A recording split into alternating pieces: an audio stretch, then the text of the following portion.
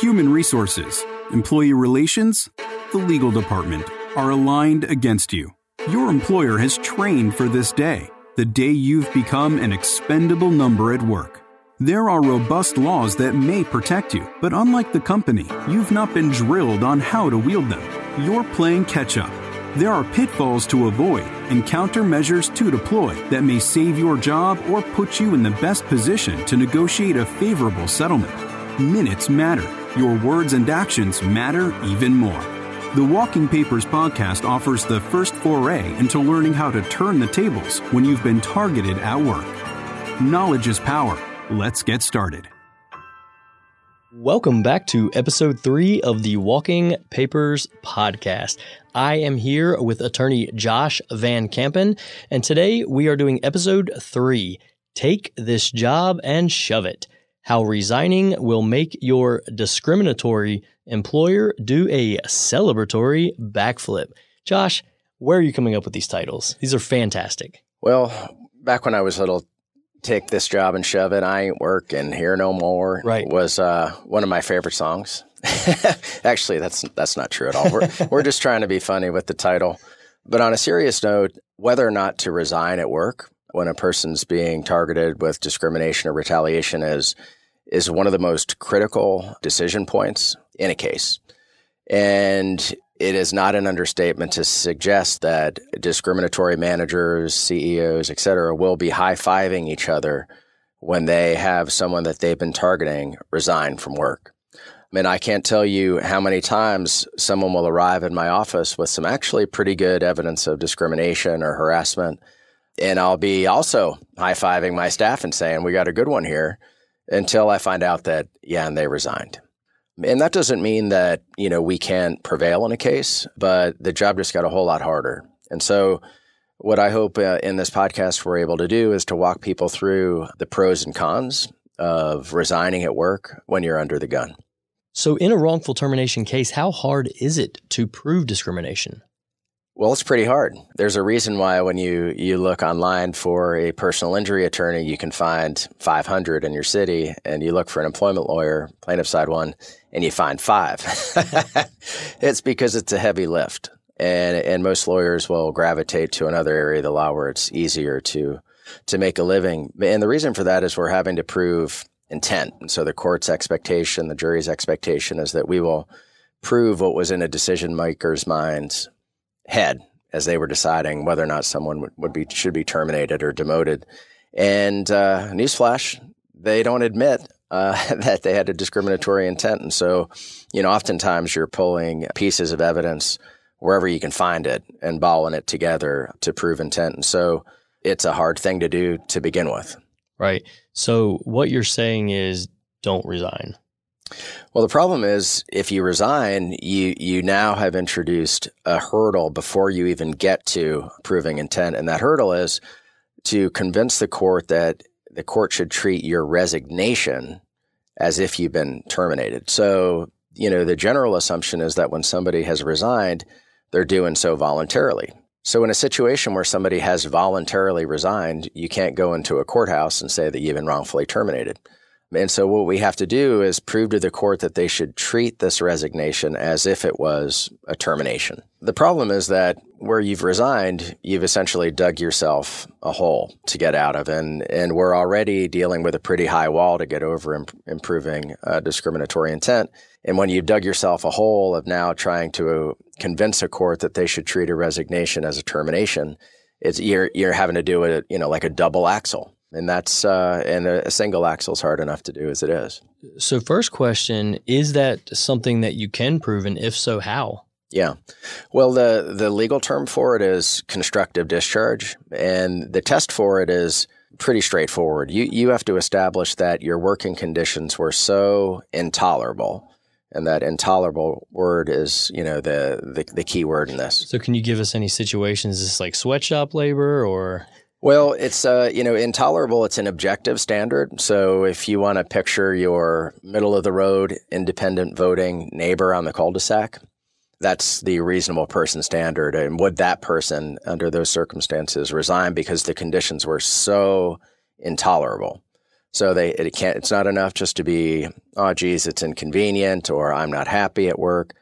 The members of the jury have to determine that the situation was intolerable. So if discrimination does in fact exist, but you quit your job and thus you are stuck having to prove constructive discharge, even if you might have a good discrimination claim, can that constructive discharge claim, if you don't prevail on it, can that kind of destroy your case? Well, if you can't prove to the court that your conditions were intolerable, the court will never even examine whether or not you were discriminated against because you bowed out. And so understand that the court's expectation is that where you're being discriminated against at work or harassed, you are expected to stay and fight. And eventually you'll be terminated, and then you can sue for wrongful termination. But if you bow out voluntarily, then oftentimes the court's not going to get involved. Right. And is the onus on you to prove that? Yeah. And again, you already have to prove discriminatory motive, and then yes, you have to prove that the conditions were intolerable.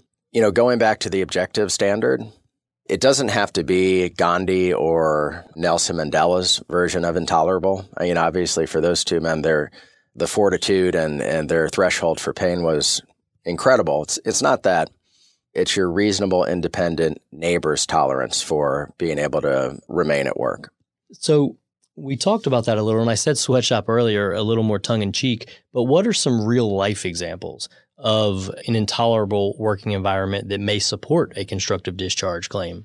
So, oftentimes proving intolerable working conditions involves a cocktail of various different ingredients to hit that threshold. So it's rarely one particular thing. One critical component is if you have a supervisor or manager who has suggested to an employee that he resign. So, most people on the cul-de-sac, if you've got your manager saying, you really ought to resign, not necessarily everybody's going to resign in that instance, but some people will. And so that's a really good fact to have. Another thing is a reduction in work hours or compensation. So, if your employer is reduced, like we talked about, reduced your hours, or all of a sudden, you're not getting overtime anymore, you're denied a raise, and you're having a hard time making ends meet, a reasonable person in that sort of situation may bow out because they can't afford to support their family on that amount of money. Another factor to consider is, and that we see a lot, is that employers will essentially excavate or hollow out the job responsibilities that the plaintiff has, so much so that you go to work and you're essentially twiddling your thumbs and wondering why why are you there, is another good fact to be able to point to. And then, in the harassment context, obviously if you're dealing with a situation involving physical threats of violence or threats of violence, actual acts of violence, active, egregious, daily sexual harassment, those things can sort of fast track a case for, intolerable working conditions. But, as a general rule, my advice to folks would be the longer that you can stick it out, the better. And, everybody reaches their breaking point at some point, but usually the employer will reach the breaking point first and act to terminate. But where you have an employee who has reached his breaking point, there are other options other than resignation, like taking a medical leave, for example, and regrouping. So I know every situation is going to be kind of specific to that person, but are there any circumstances or examples that are just not constructive discharge that someone might think, well, this happened to me, and I think that this probably rises to the level? Are there any that you see frequently that just are not? A lot of it, if it's something that's a reassignment, say to a different job, your pay hasn't been decreased, it's more of a lateral transfer, you still have substantive responsibilities, but they're different. That's not going to be considered intolerable, for example. Your boss used to take you to lunch every Friday with the whole rest of the team, and then, you complain to HR, and all of a sudden, everybody else goes to lunch, but you're not invited. I might throw that on the heap along with some other conditions to argue something's intolerable. That sort of stuff, standing alone, is not going to be enough. So then you ask yourself, is this inconvenient? Does this hurt my feelings? That's not going to be enough. It's going to have to be something that's so serious where you go home at night, you're with your spouse, you're describing what's happening, and in your heart you're saying, I don't know if I can go another day. Right. I think folks will, know what that gut check moment is. But even when they come to me and they tell me that, I'm still saying, can you stick it out a little bit longer? I'm worried about proving that this is intolerable. All right. So those are the things that are not constructive discharge. But let's say that we think we have a reasonable claim for constructive discharge. Even having a reasonable claim, does that impact the settlement value of the case? Well, it does, because as an employer is examining its exposure in the case, they're asking two questions. One, are we going to win? And if we lose, what are we going to be on the hook for monetarily? And so where you're dealing with a constructive discharge argument, the employer has two swings at the plate to win. First, arguing that the situation wasn't intolerable, and then second, that we can't prove discriminatory intent. Yeah, so they've basically handed you two cases instead of one. Exactly, right. And sometimes that can be okay because you've got such a strong case to argue that the conditions are intolerable, but most of those situations are in the gray area. And I run into it all the time where employers are saying, even if they have a lot of exposure on the money, they're saying, yeah, but we feel like we can win on the constructive discharge argument. And if we can just avoid that hole that we're digging out of in the first place, we're on a much more even playing field, and then you're seeing that reflected in the value of a claim in settlement. Right. So it sounds like resignations are fantastic if you're on the employer's side and you're not trying to pay out a claim of possible discrimination. Do you ever run into situations where you see an employer try to maybe reframe what may otherwise be a termination as a resignation? I mean, basically, any HR director is aware that there's a huge tactical advantage to couching something as a resignation. And so you often have times where the employer will, maybe even in very obvious situations, try to make it look like a resignation, even when it isn't. So, for example, they may have decided in the meeting, you know what, we're going to fire this person. But in the termination meeting, let's tell him that we're accepting his resignation. Yeah, you kind of want to get the minutes to that first meeting, huh? Right. and we will eventually. But the employers will absolutely try to be cute in getting you to say that you've resigned. They may even talk about how, well, if you resign, we'll give you a positive reference. Right? That's a bad deal if you've got a strong discrimination case. So is that a reasonable claim to bring in front of a judge and jury? If that's your only argument, which is to say in your termination meeting, they said they would accept my resignation, obviously that's not intolerable. You just fell for a trap is what you did. So, in that sort of scenario in the termination meeting, and we'll have a separate podcast just on navigating a termination meeting. But don't fall into that trap of resigning. So in closing, do you have any advice, any countermeasures that they can deploy or pitfalls to avoid? Always. So when it comes to countermeasures, one is if you can get your supervisor to admit that he wants you to resign, that's golden. That doesn't mean you should, but that admission is huge. And you'd be surprised how often, a supervisor may, it could go something like this. It's like, listen, I know you say that you're not happy with my performance. I would just really appreciate it if you just be real with me and allow me to be real with you. And are you saying that you want me to go? Something like that in a disarming way. And all you're really trying to do there is get your supervisor to tell the truth. So that's a good one. Another countermeasure is if you're at your breaking point, you have rights under the Family Medical Leave Act if your employer is large enough and you've worked there long enough to take up to 12 weeks of medical leave. And so taking those periods of R&R are always a better option than resigning when you're at your breaking point.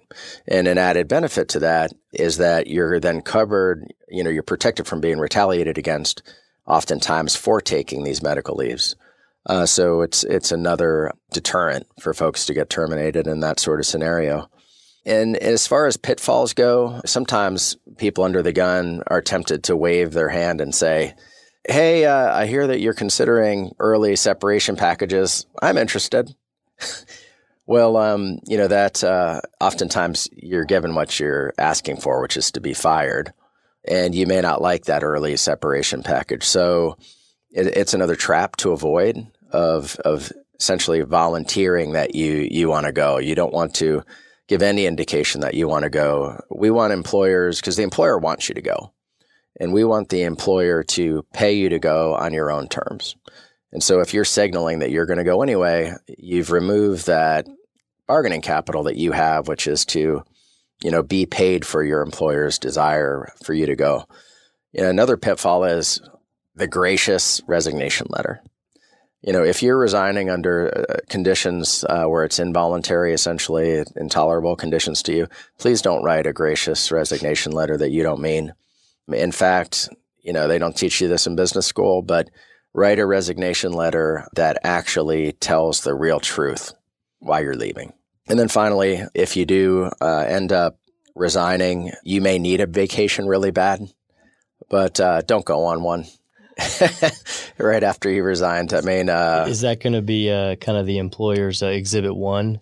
Aha! Exactly, right. And of course, you went to Cancun, and you put some stuff up on Facebook. It didn't look all that distressed then, did you? Right. And you know what? Your manager, he does stupid things on Facebook too, but he's not the one bringing the lawsuit. Sure. You are, and so we need to be squeaky clean on our social media posts. Right. Perfect. Well, we have covered a lot of ground here today. So join us next week on episode 4, where we will be discussing how to prove your discrimination case, and we will be weaving in a quote from A Few Good Men. So we will see you next week. Congratulations for taking an important initial step in turning the tables at work. But this podcast is just an educational resource. It does not constitute legal advice and is no substitute for consulting an employment attorney about your unique situation before making legal decisions. Visit our website for more online resources and videos at ncemploymentattorneys.com, or better yet, call 704-247-3245 for a free initial intake interview so Van Kampen Law can evaluate your case. Until next time, keep your head up and your wits about you.